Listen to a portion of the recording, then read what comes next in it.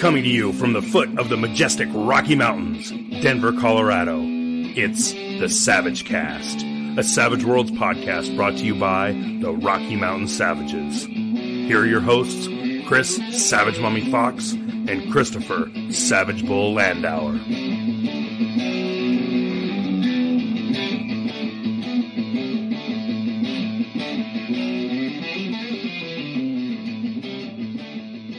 Awesome. Howdy, all you wild cards out there. We are at episode 42 of the welcome Savage to Cast. 42. The answer to the universe and life. And universe, yes, and everything. That's so, right. yes. Apparently, everyone was wrong. It wasn't all the previous guesses. It was Big Apple Sewer Samurai as the answer to life, universe, and everything. So we are joined today by Alb, who is a Savage Worlds Adventure Guild publisher, and we're going to be talking about his company's Big Apple Sewer Samurai, which just released on DriveThru RPG, which is pretty exciting. But before we get to that awesomeness, Fox and I are going to run down the last happenings in like the last 2 weeks of the Savage News. So lots of cool stuff. So most recently, in a long string of really cool audiobooks, if you haven't gotten on this train yet, they're pretty cool. Sound Booth Theater, they are an audiobook publishing company that has been working their way through a bunch of Savage Worlds properties and a lot of stuff for Necessary Evil, which is pretty cool. They're relatively inexpensive, like $2. Yep, $2 a piece. And they're pumping those out. Yeah, they're really high quality. We've had the cast and the producers from them on. So if you check our YouTube, the Pinnacle YouTube for Peg Inc., you can meet the Sound Booth Theater crew and kind of see what they look like. They're fun people, and I think we're going to try to get them on some actual plays. We'll see. That'd be fun. Awesome. That'd be great. Right. The current one out is another Necessary Evil book, Malcontents. And that one's available now for $2. So if you want something to entertain you on your drive home, or now that we're all like getting back to real life, right? Like leaving the house, getting vitamin D from the sun again. Right. That's the thing is like considering how not a lot I've been driving this last year, I haven't kept up on a lot of my podcasts. So I have to binge Sound Like Crows and all that kind of stuff. Thank goodness I have a job where that's what I listen to all day. As I listen to podcasts. So other news from the last 2 weeks is, again, on the VTT front. A lot of stuff. So Blood Drive is on Steam and Fantasy Grounds. So if you're going to play Blood Drive, they put some more pawns and tokens on to Roll20 for Deadlands. You got that. You got the Deadlands Companion added for Foundry. Yes, that's a nice big beefy package. There's like a ton of customization, a lot of modules that are like already scripted out macros. So the Deadlands Weird West one, but it's even better now because the companion's been smushed into that big beefy companion. Oh, and then Blood Drive also got the do-it-yourself VTTS. That's for all you folks who want to do it yourself. Yeah, you could do that. So that those are the big VTT. Well, then if you want to learn stuff, so like the Fantasy Grounds has been doing this really cool thing called Fantasy Grounds College. So if you haven't jumped on the VTT bandwagon yet, you can learn. So they're like free classes that are online. You can sign up through Fantasy Grounds College to learn how to use Savage Worlds on the Fantasy Grounds platform. And then they've also do stuff like, I think they're also doing actual plays. So you can like watch their actual plays. And then just this last week, Jody and Amy from PEG were both on the Fantasy Grounds College Symposium. And if you listened carefully to that, Jody dropped what the next crowdfunder is going to be for Savage Worlds. So I won't say it. Oh, I missed it. Right. So That's evil. It is evil, but you got to go check it out. So you check out the Fantasy Grounds College Symposium on the PEG News on peginc.com. You can get the link. And if you listen to that, somewhere in that symposium, it was a really good chat. I mean, I wish they had their faces so you could see Jody and Amy and the folks from Fantasy Grounds. But they were kind of demoing how Fantasy Grounds works in the background, which is cool. I want to know if you had a chance to listen to Dungeons of Discordia. Yeah, I actually watched it. So that's Cheyenne Wright, great artist, award-winning artist for Pinnacle.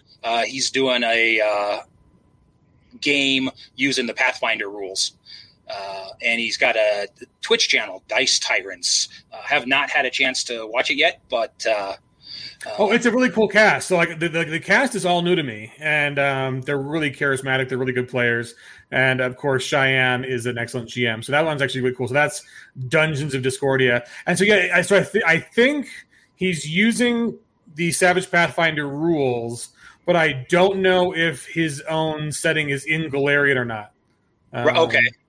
So he may be doing his own setting. And then anybody interested in Deadlands horror at Headstone Hill that came with the big box, there's an actual play out there, Todd Moonbounce, on his YouTube channel. So if you're interested in checking that out, obviously spoilers. Yeah, there's a ton. Right? There's a ton of new action spoilers plays on that one, but...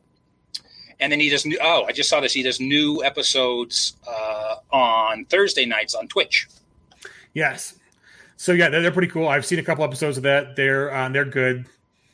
There's a lot of goodness. There's a lot of good Savage Worlds actual plays. So like if anybody out there is interested in doing a Savage Worlds actual play, there is a Savage Worlds category now on Twitch. Woohoo! So like you can upload to it, and we'll build that out. So consider using the Savage Worlds actual. Because I think some of the games I saw that were actually Savage Worlds games were still getting run under either like role playing general or like D&D. That's Savage Worlds. Put it in the Savage Worlds category. No. Get those in the right category. Yes. Also from Fantasy Grounds, Eric Lamoureux is going to be on Fantasy Ground this Friday.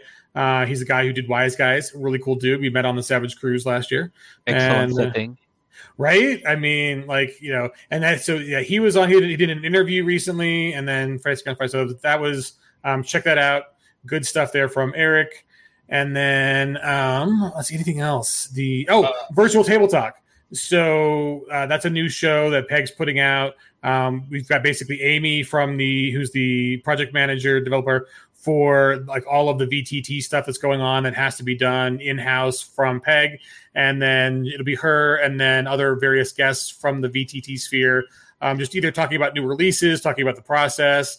It's kind of, the new Wild West on VTT. And there's just been such rapid growth and expansion to Pinnacle for supporting that. And like some companies, Pinnacle does the work and then, ports over to their system. Other companies do all of it themselves. And so that's kind of, and there's different pricing schemes. And so there's a whole lot in the VTT sphere. And so hopefully if you have questions on how that works and what's upcoming and all the good, interesting behind the scenes stuff, there's like a whole slew of people who are working on VTT stuff in-house and then also at the various companies. So that's check out, it'll be on the Peg Twitch, which is called Virtual Table Talk. And before we get actually going to be really cool. Right. I mean, there's a lot of neat stuff. Like I think we were talking in pre-show with Alb about some of us are very old school. Like I'll roll dice on my desk and just, you trust me. Right. Me. Yeah. But I mean, no, Lander, let's not say we're old school. We're minimalistic. Yep. Yes. Minimalists. We don't need like all those fancy things to play. It's fun, but it's still fancy things. Yes. Yeah. Anybody who's seen my garage will know I'm not a minimalist.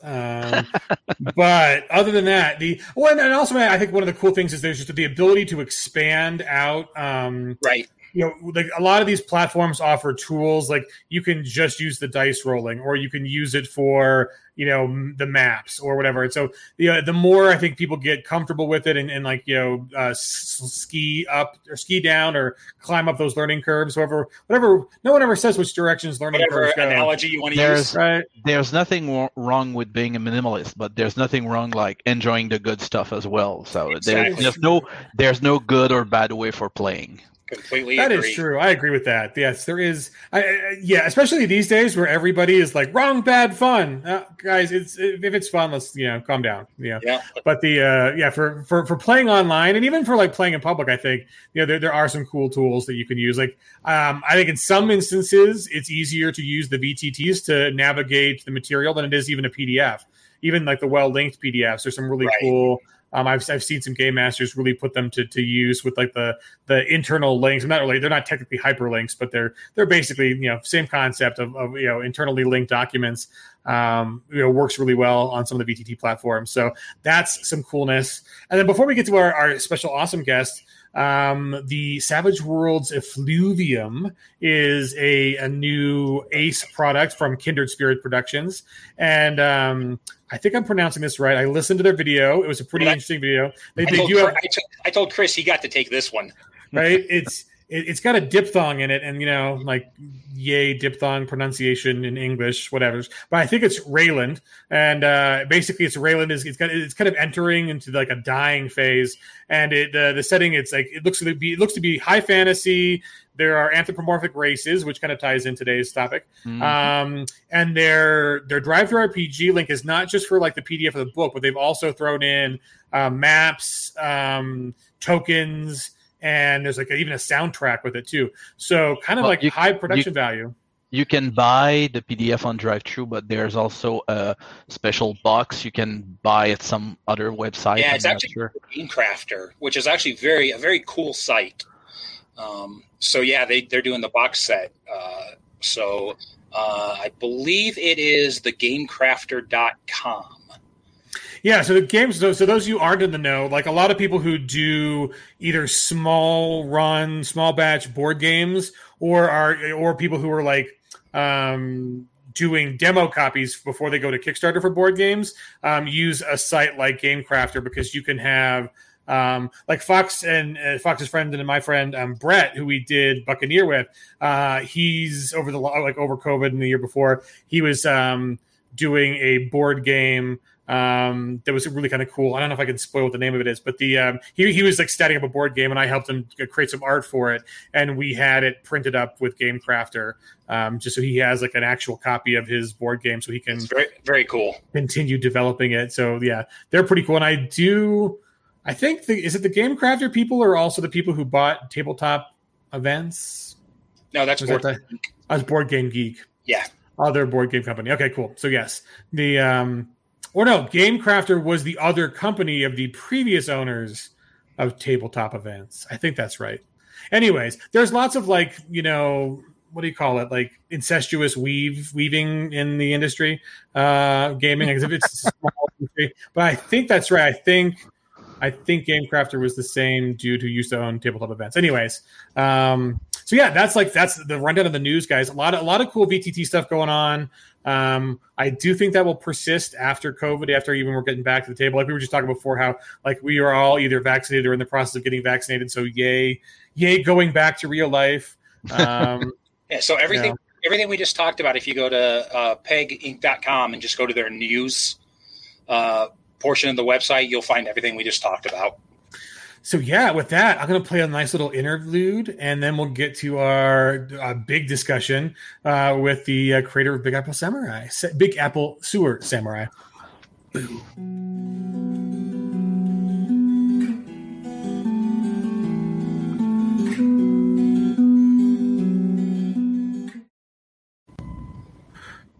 So yeah, that's all. We have interlude music, people. We are right. Special. So we want to welcome Alb to the show.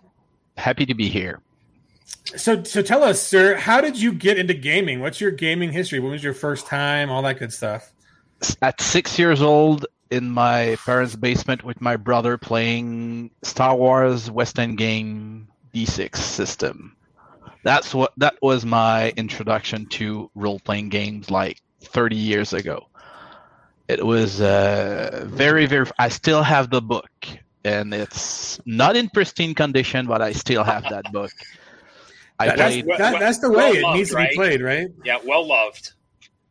Yeah. Like I used to be a book purist, where like don't write in books, don't mark up books. Books need to maintain, and then like I'm like for utility stuff like gaming, like buy the deluxe edition for the keeping, and buy the regular edition to just use it, like mark it up, right? Mark it up, use it, make sure it's it's well loved, well worn, And so here's a question about the old West End game.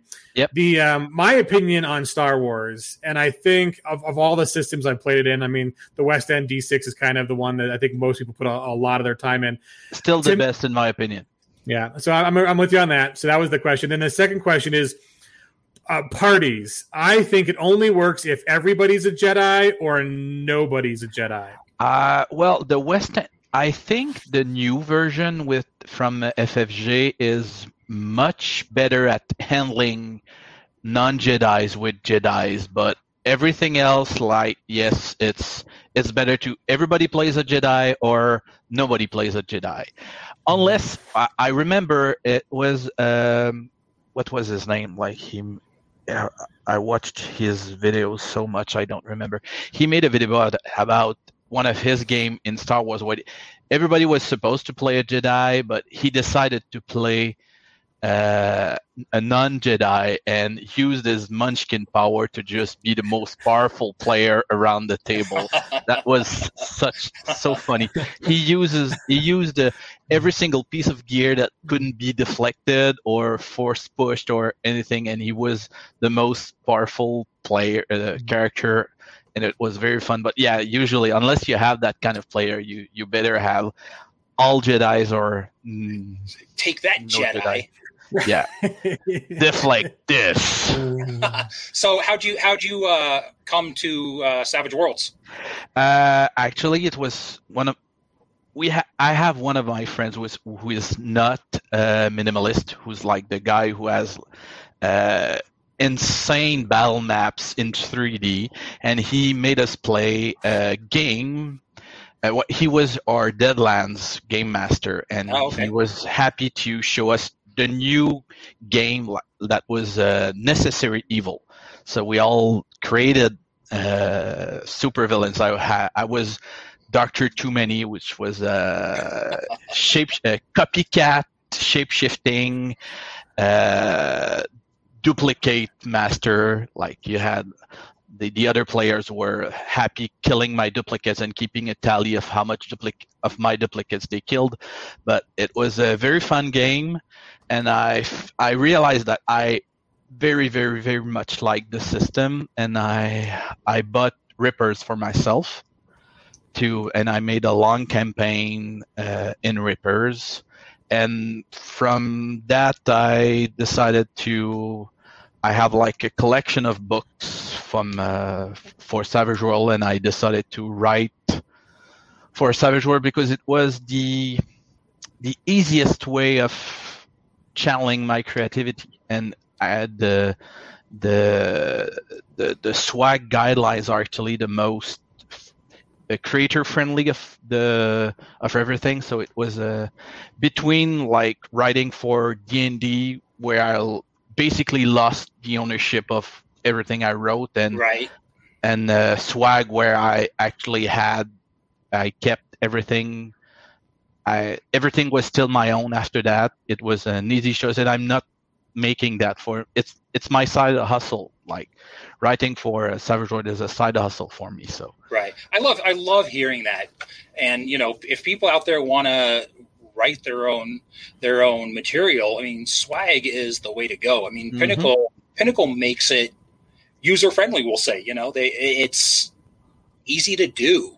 Yep. Real quick before we get into Big Apple, I want to just say, Cy, don't even bring up anything about Necessary Evil.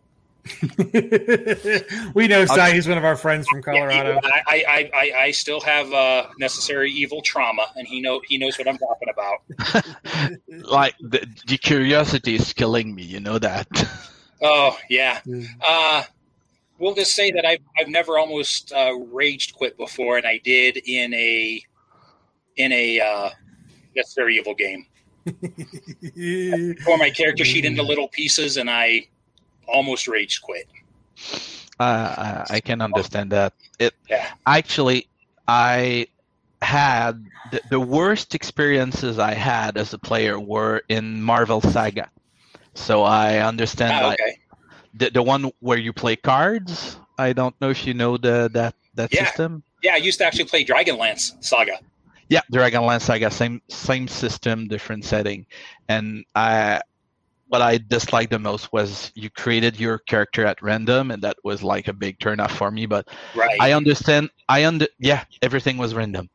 Very, very weird. But I understand how you can have a love and hate relationship with a system or a setting. Well, I want to play that, but I had such a bad experience with it. And it's not necessarily the game master. It's not necessarily the player.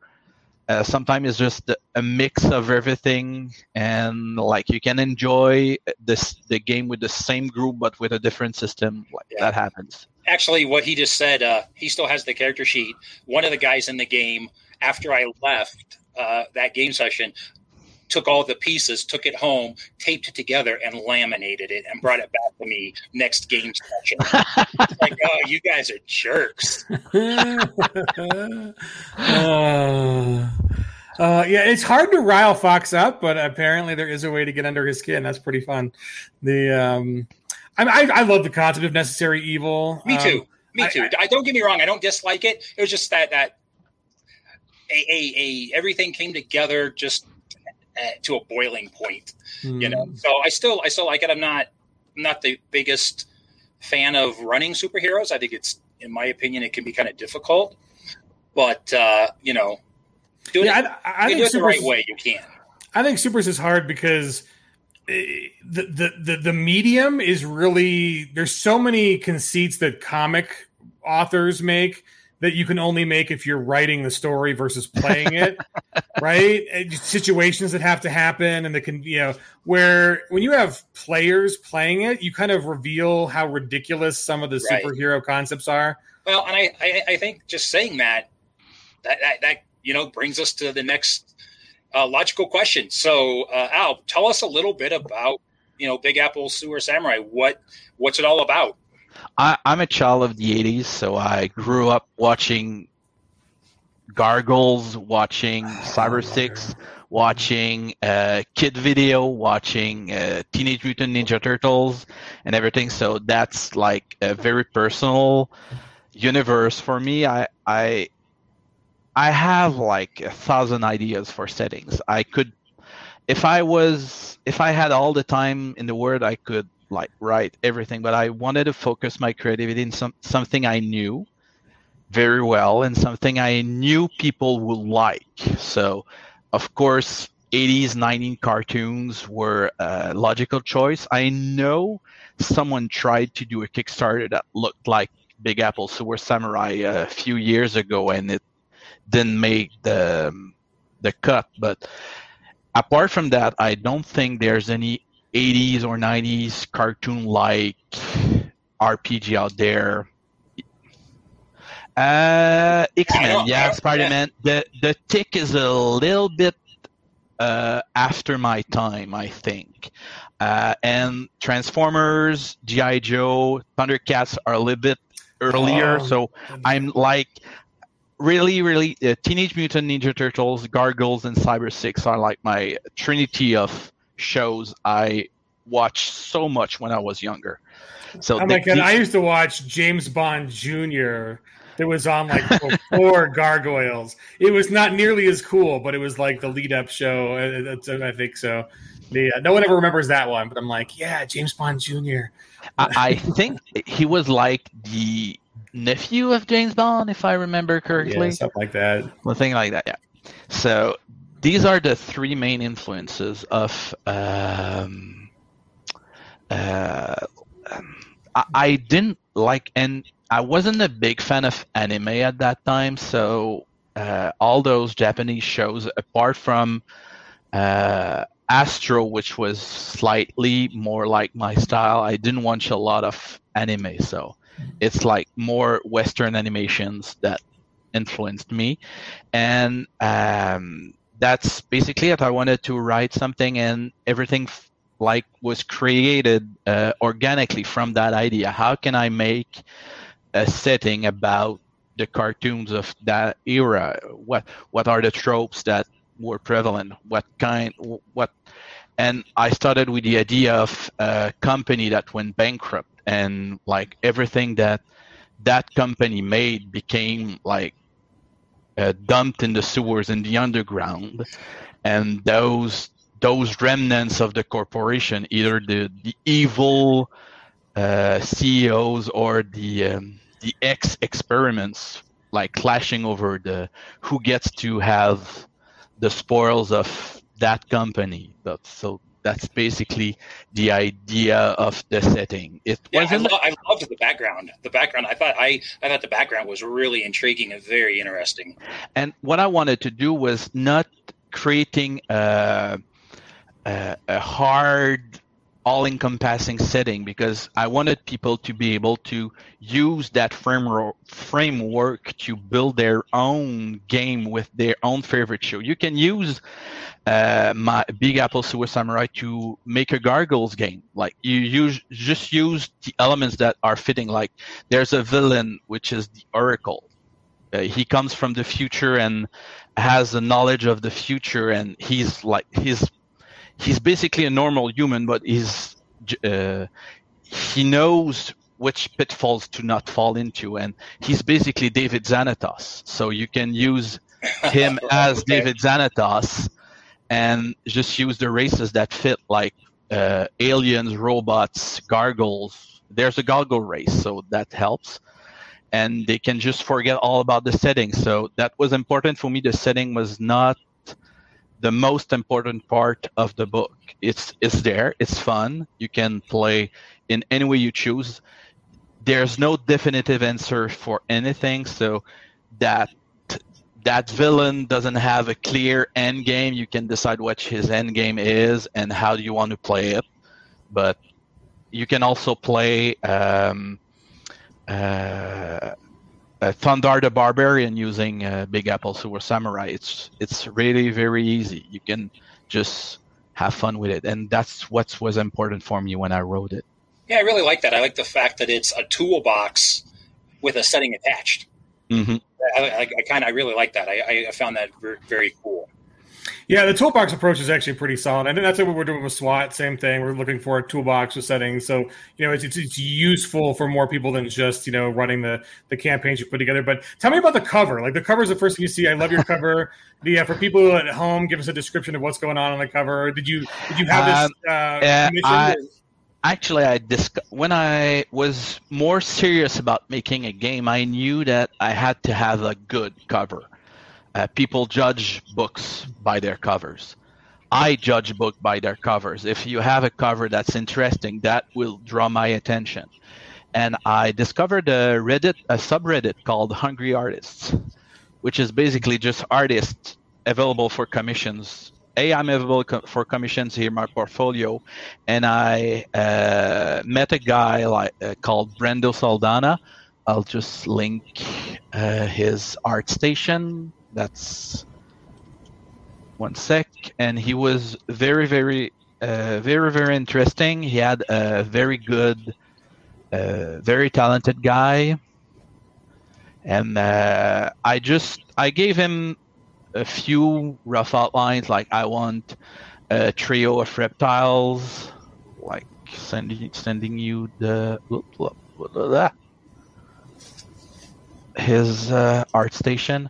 I want a trio of reptiles. I want them to have two-handed weapons. I gave him a few examples of two-handed weapons with few... Sorry, got interrupted. One sec. No, okay, sorry. My wife just came by to grab something. And we worked it out together. I said I want them to have like a mix of modern and ancient China, Japan aesthetic, and that was the result. And I'm very, very satisfied with it. That's a very, very cool cover. And I used his ideas as inspiration to create the pregens, because each of the three reptiles are in the book as pregens as well, and they are known as the Reptile Ronin. So that's about it. I haven't have a lot of work to do. The Brando is really the mastermind of this piece, and he deserves all the praises you can give him.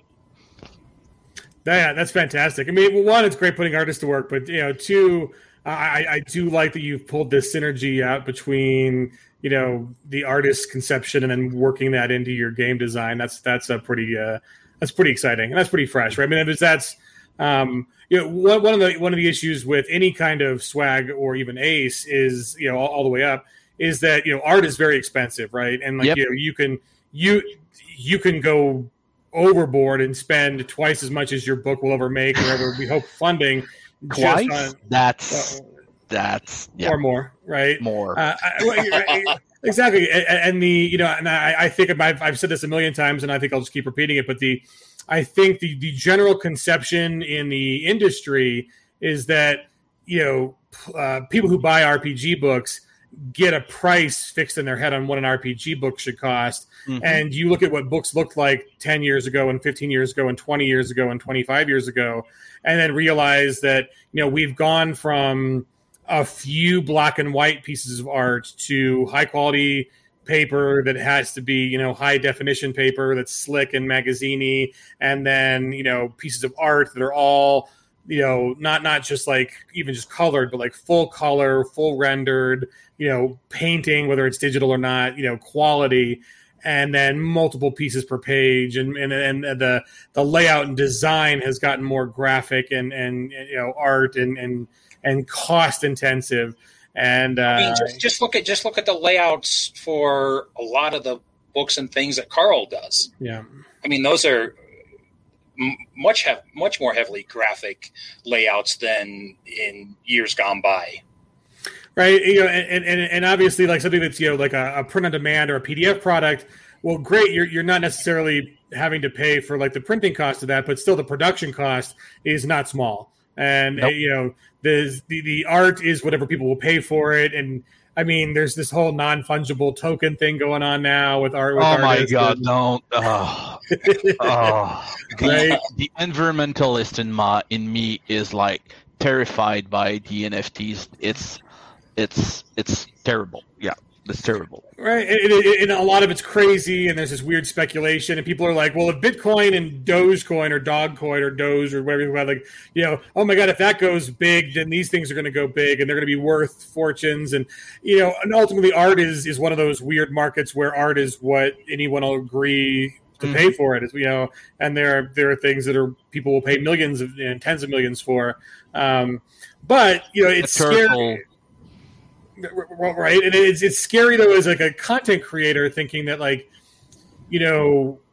that's a hard thing to budget for, right? Because it's the book has to sell enough copies. You have to hope it sells enough copies to be able to refund you for paying for the art. Because I don't think artists should, and probably most artists aren't going to work on spec. Like hey, I'll gladly pay you Tuesday for some art today. Right. And by Tuesday, I mean in 2 years when this actually goes to production and gets printed, and I actually get some cash for it. And the problem is the artists are usually very, very underpaid as well. Like the time and effort they make into these artworks is amazing. I mean, I had this image. It was a bargain. Like if I consider how many hours Brando put into it and how much I paid him a lot less than I would have paid someone by the hour. It's amazing how much artists are giving away, even though they cost a lot. It's not cheap, but considering the time it takes to create one artwork of that quality, it's normal that you have to pay that much. Yeah. So it's good on you for like. That's the cool thing about kind of swag is that it runs the gambit from people who've used strictly stock art. And then all the way up to mixes of stock art and customized art, and I do agree with your choice to do a custom cover. But I mean, I usually go with a custom cover and stock art in the inside, so that's like a good compromise. Yeah, we basically did the same thing with Buccaneer.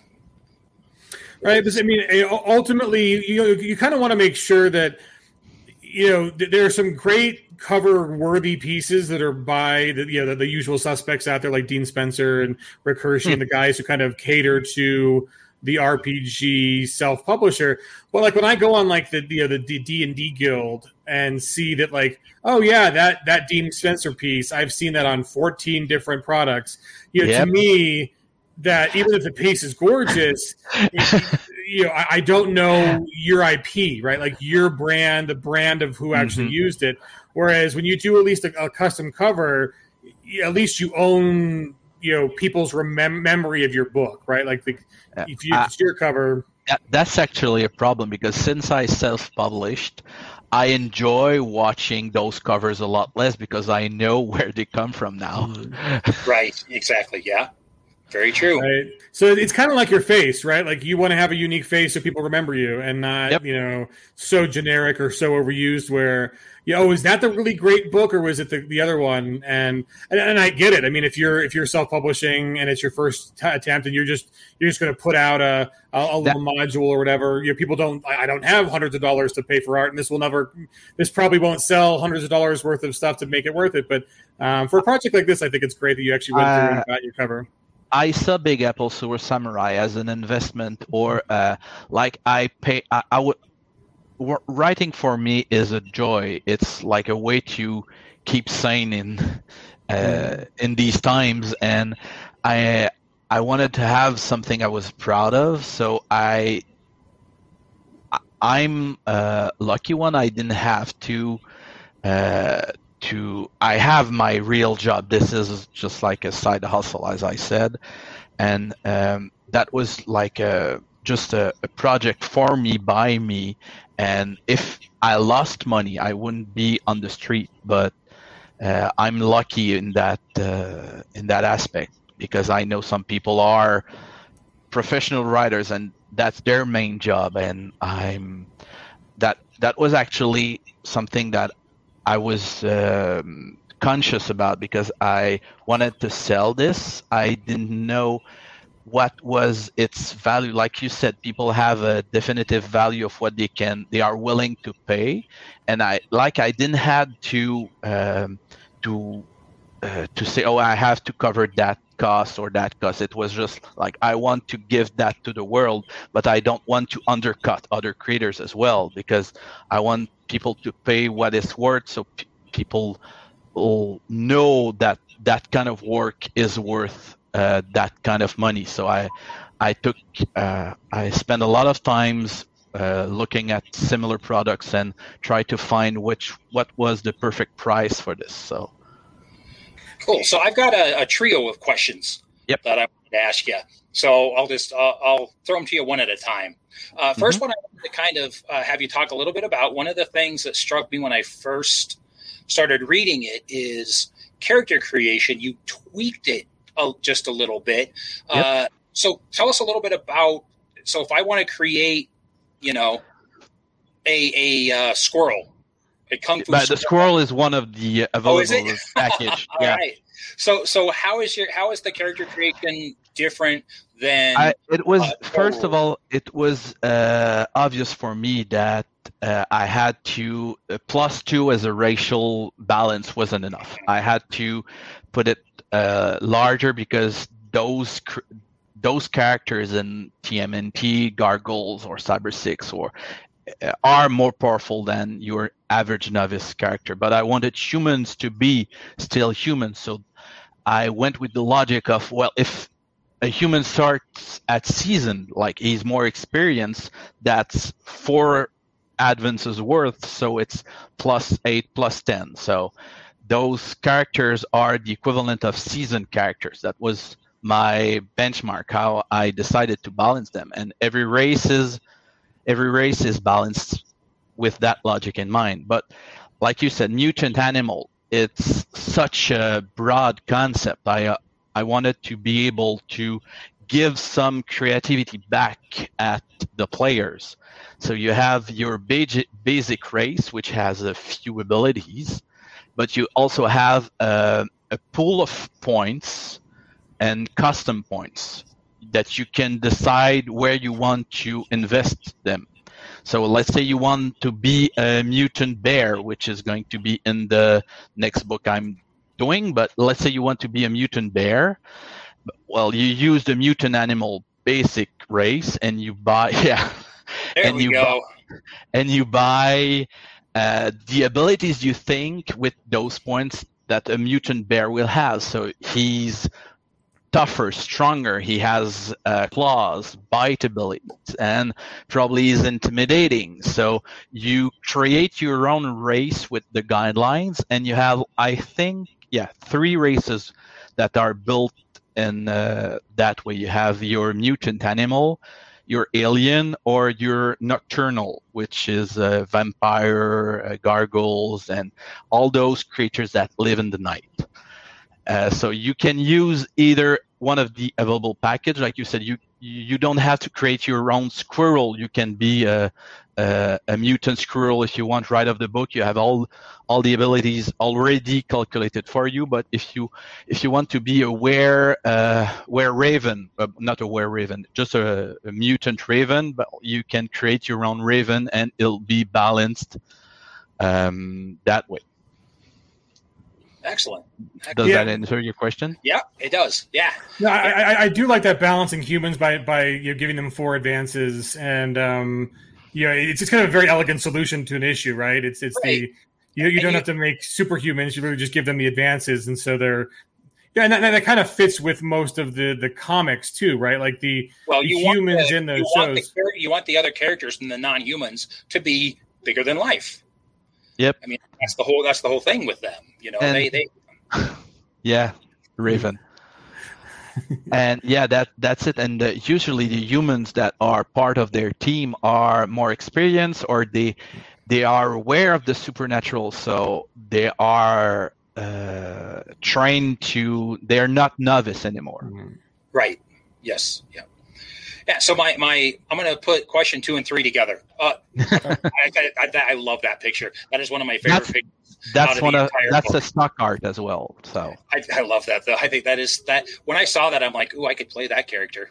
For those at home, it's a samurai duck, which is just fantastic. He's awesome. So for myself, someone who's trying to create and trying to be a Savage Worlds creator and writer, I have 2 things that always interest me. Mm-hmm. One is how do you come up with setting rules, or what setting rules do you use? And then what special edges did you come up with, and how did you come up with those edges?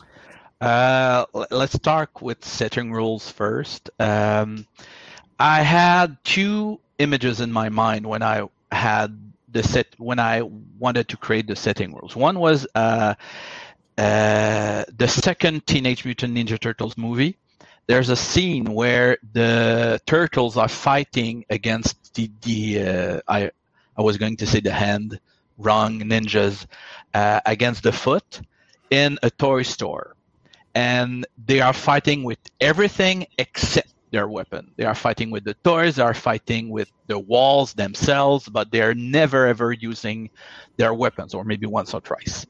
And in the other image I had was in the X-Men animated series. You had Wolverine.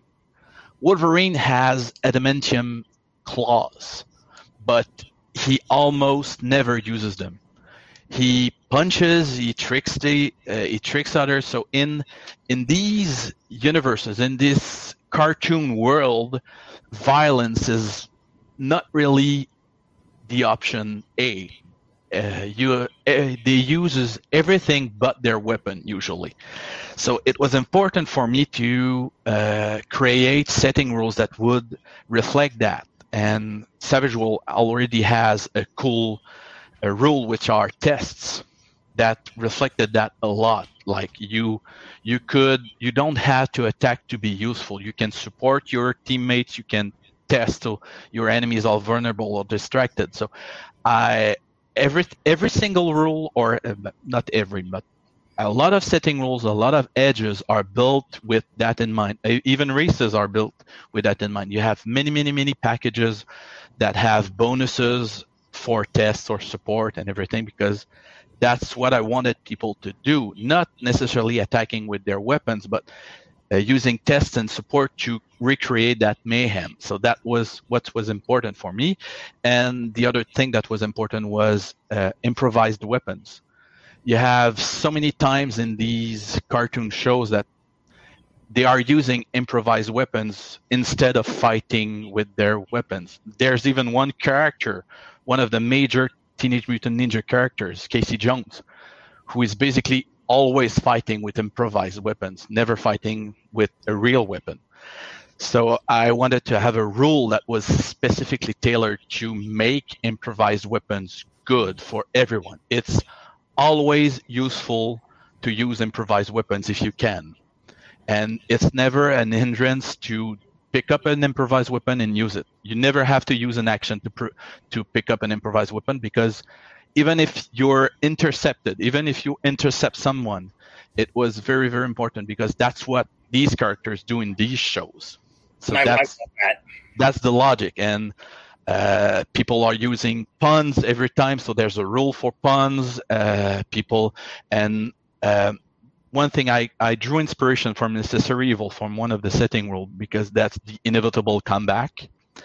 Because they usually come back, but as opposed to superheroes who just get resurrected and come back, when someone dies in a cartoon show, it usually has lasting impact. They come back, yes, but not exactly as they were. Maybe they're cyborgs, maybe they're undead, maybe it's a clone, maybe it's a twin. Right. So that was the logic behind the inevitable comeback. You come back, you have a good chance of coming back, but you're not coming back as you were. So you have to pick a card to decide how you come back. Yeah, I loved that. I thought that was really cool. That was a really cool idea. So that's where I had my ideas. I basically used the images I had in my head of what a combat and how people interact in these cartoons, and I just designed rules to make the players, to encourage the players to use the same tactics. They don't have to, but it's just a good tactic now an even better tactic now to use tests, because they have bonuses and you have plenty of ways to abuse tests if you know what you're doing. Right. Yeah, and that all comes through very much so in the book as you're reading through the book. Go out and pick it up. I can't recommend it enough. I think it would be great even for just one shots. There's 4 adventures that are not that complex, but you can just pick them up, do a con with the pre-gens, and it works. I think it works good. I hope it works good. Yeah, I was actually really thinking about, we do something, my game group, we do something we call Camp Con, where we actually go camping for 4 days. And we always say that we're going to role play, and then we never do. We just sit around and talk. But I think I might bring this up with me, and just one of the 4 pre-written, adventures, and maybe try to, because you can do it in probably 4 hours, Yep. I think I'm going to do that and run something for these guys. And you had a second question, but I don't remember it. It was the edges. Oh, that. Right. Yes. Yeah. That's a little more complex, because one of the first homebrew conversions I tried to do was Savage L5R, and something that bothered me a lot when I was doing that conversion was. One thing that's cool with L5R, Legend of the Five Rings, is the swordsman schools, and how you grow as a swordman with a specific fighting technique, and you didn't have that in Savage World. Everything is not interconnected, or at the very most, you have one edge and you have its improved version. I think the most complex edge tree is ambidextrous, two-fisted and two-gun kid. That's like the most complex you can have. And I wanted to create something that would have this sense of progression, like your character is going better. And I'm so glad my book went out before Savage Pathfinders, because they're basically doing the same thing. And at least I can say that I wasn't influenced by them, because my book came out before Savage Pathfinder. Right. You can say I was first. I was first. So you have those style edges. Like you take a style. I have to make sure I don't spoil upcoming styles, because I'll have a new book which will introduce new styles. So you have the Yojimbo style, which is basically protecting people. So you have abilities that you protect your teammates, and you have the Shinobi style, ninja and everything, the Lawman style, the Street Fighter style. So all these styles are 4 edges, which can be taken in any order, but only once per rank. So you have 4 edges. You can take one at novice, seasoned, vétéran, héroïque, and you have the final one, the ultimate one, which can only be taken at legendary when you have the other 4. So it's not exactly the class edges from Savage Pathfinder, but it's pretty darn close. Similar, yeah. It's actually a very cool way to do it. And so you can either build your character as you want, or you can aim to fit your character into one of those styles.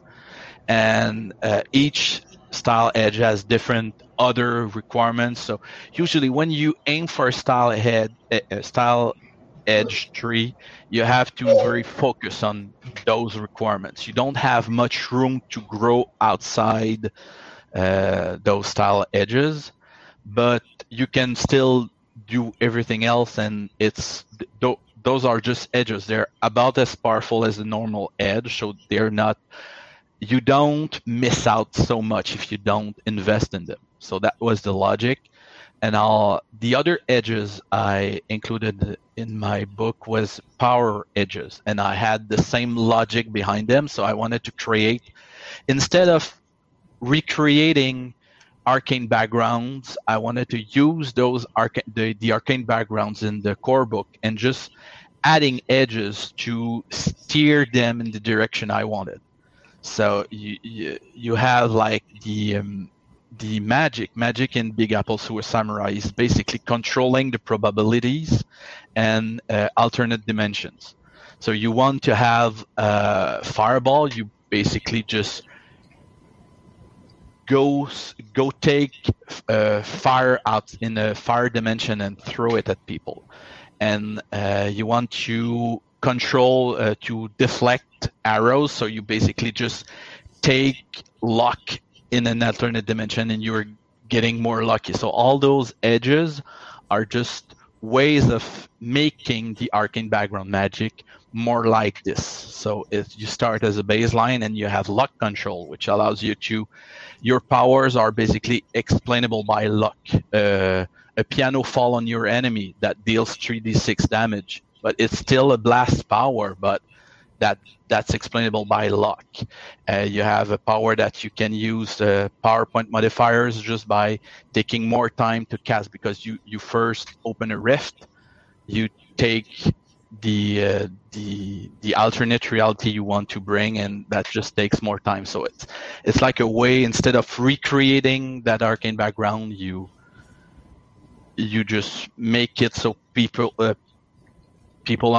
are interested in playing that arcane background the way you want them to play, but they don't have to. And that's really interesting in the fact that when the setting rules steer people towards playing in the tropes that you want them to experience, right? And yep. So that's I see arguments online. People are like, there's only one right way or one wrong way to do whatever. Well, it's like, well, no. There's lots of ways of doing it, because there's lots of ways that these things play out. Like if you want more humorous, or you want to recapture, the feeling of what Gargoyles was like, or what Teenage Mutant Ninja Turtles was like, if the mechanics match that, then you have this cohesive experience where the game you're playing really does bring back those memories. And exactly, we've got your table of contents. I'll throw the table of contents up. We talked a little bit before about layout and design, so people who are on our video stream can see that. So it looks great. Is there anything else in the book? Like it's over 60 pages, and it's only $7 on DriveThru RPG. So you're getting pretty good bang for your buck. It looks like you said 4 different Savage Tales are included. So if people pick up the PDF, you have at least 4 Savage Tales that you can run them through. And pre-gens. I love that. That's how right. The ability to just let's play. Here you go. Pick a pre-gen. And that's what if you want to take this to CampCon, because I can give them all the pre-gens and run one of the Savage Tales, and there we go. So you've talked a little bit about Death and Inevitable Turn. What's a crossover?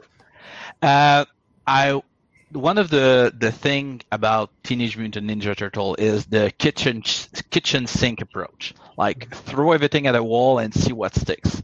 And over the years, they added a lot of stuff, including a multiverse, and many cartoons have that approach as well. Like they don't have necessarily a cohesive, well thought out universe in advance. They just made things up as they go, and I wanted to allow to just give a glimpse of how to introduce characters from another universe into Big Apple Sewer Samurai, because portals to another universe are important in the setting. And let's say a player wanted to play, let's say, a cowboy from Deadlands, and Cowboy from Deadlands steps into a portal, ends up in New York in today, and they want to play that character. Well, there's in that setting rule, I say, well, there's a race for that. It's fish out of water, and you can use instead of using a human, you can use that race and do so. And if you can even introduce a glitterboard pilot into your game if you want, and just to explain why they can't have their glitterboard, just say they can use it once in their introduction, and then it breaks down.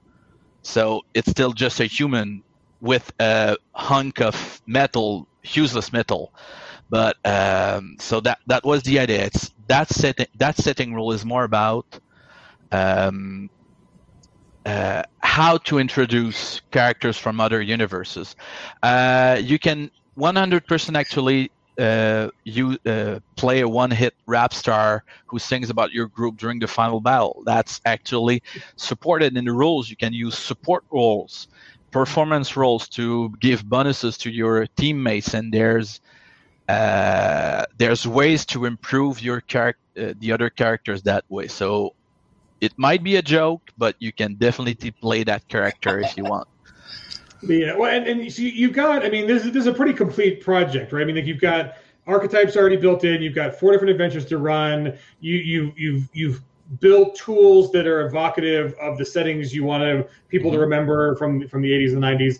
And then the cool thing is we were talking a little bit before. We already thrown up the image. I'll throw it up again though. But you already have the next addition to this, right? So tell us about companion. Yeah, one of the thing I'm pretty new to this, so I was trying marketing stuff, and one of the thing I knew I had to have a certain amount of sales to not lose money, so I wanted to give incentives to people to buy my book, and I said if I have 250 sales, I'll make a companion book, which is basically like an expansion book with more options. And within a month, it was a done deal.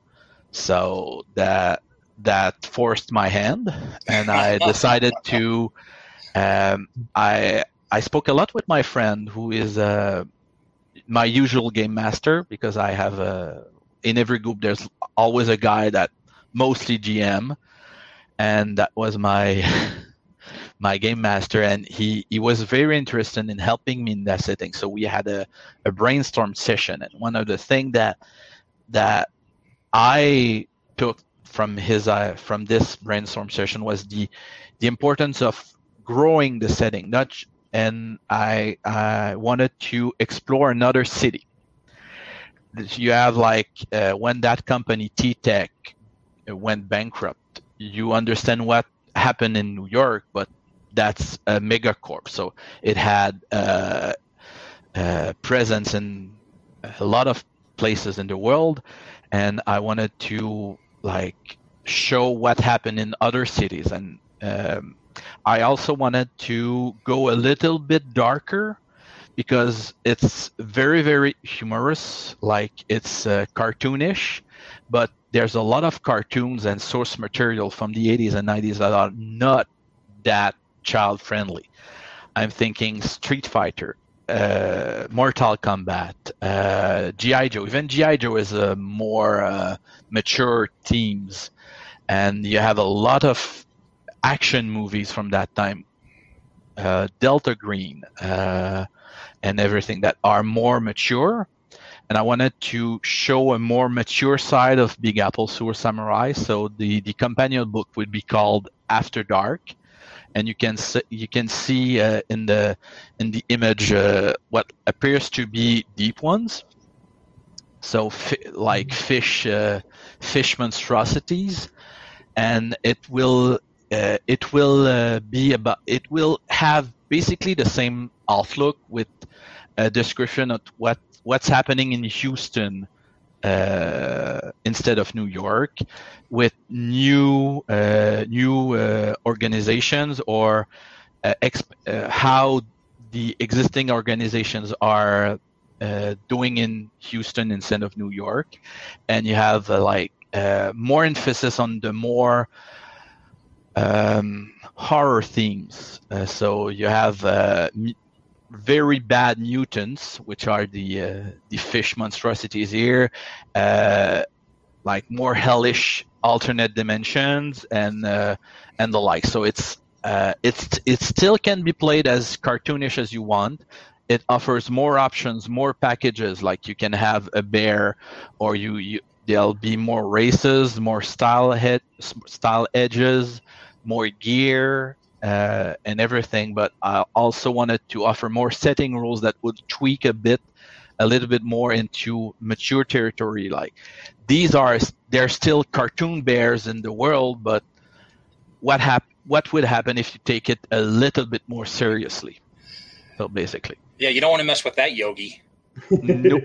Hey, boo boo. Yeah, bear with a shotgun. And that artwork is not from the same artists, so I can give you it's Leon Simonetti. I don't know what I have with Brazilian-based artists, but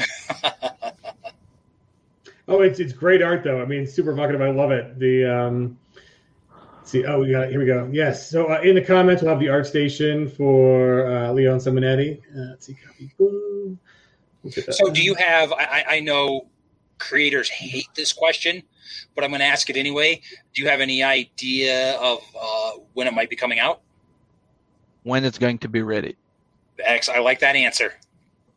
Like I said, that was one of the.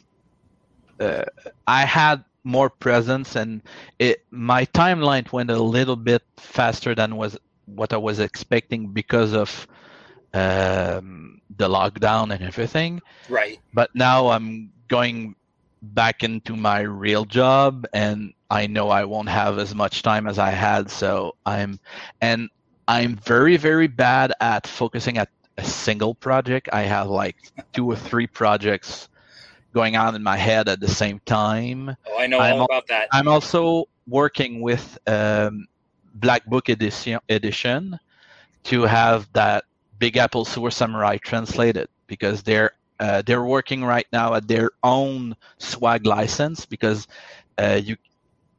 since swag is only for English-based books, I cannot just translate it because I speak French. That's my native language. So it's translating. I can translate it myself, but I can't publish it right now because I need Black Book editions approval before I can. So I'm working with them to get that approval. So I have like too many projects at the same time. So I can't make any promises as to when it is going to be ready. Something to look forward to. Promises are dangerous in this business. So yeah, that just gives people something to look forward to. Mm-hmm. It's going to be ready when it's going to be ready. Yeah. And then you've given us a preview of another project you're working on, Wild Hunt. Tell us a little about what this is. Basically, I just love experimental RPGs. I have a large digital and print collection of Zines, which are basically like minimalist RPGs with a few rules and just awesome ideas. And I wanted to try something a little bit more experimental myself, but I'm more of a writer than a game designer. Designing a whole game, it wasn't really for me, at least not right now. So I had an idea a while back about writing a podcast, a fantasy podcast. It's like, imagine a guy who's talking about how to hunt animals and fantasy animals, how to hunt giants, dragons, and everything. So it's more like a theme monster manual. You have 10 pages long.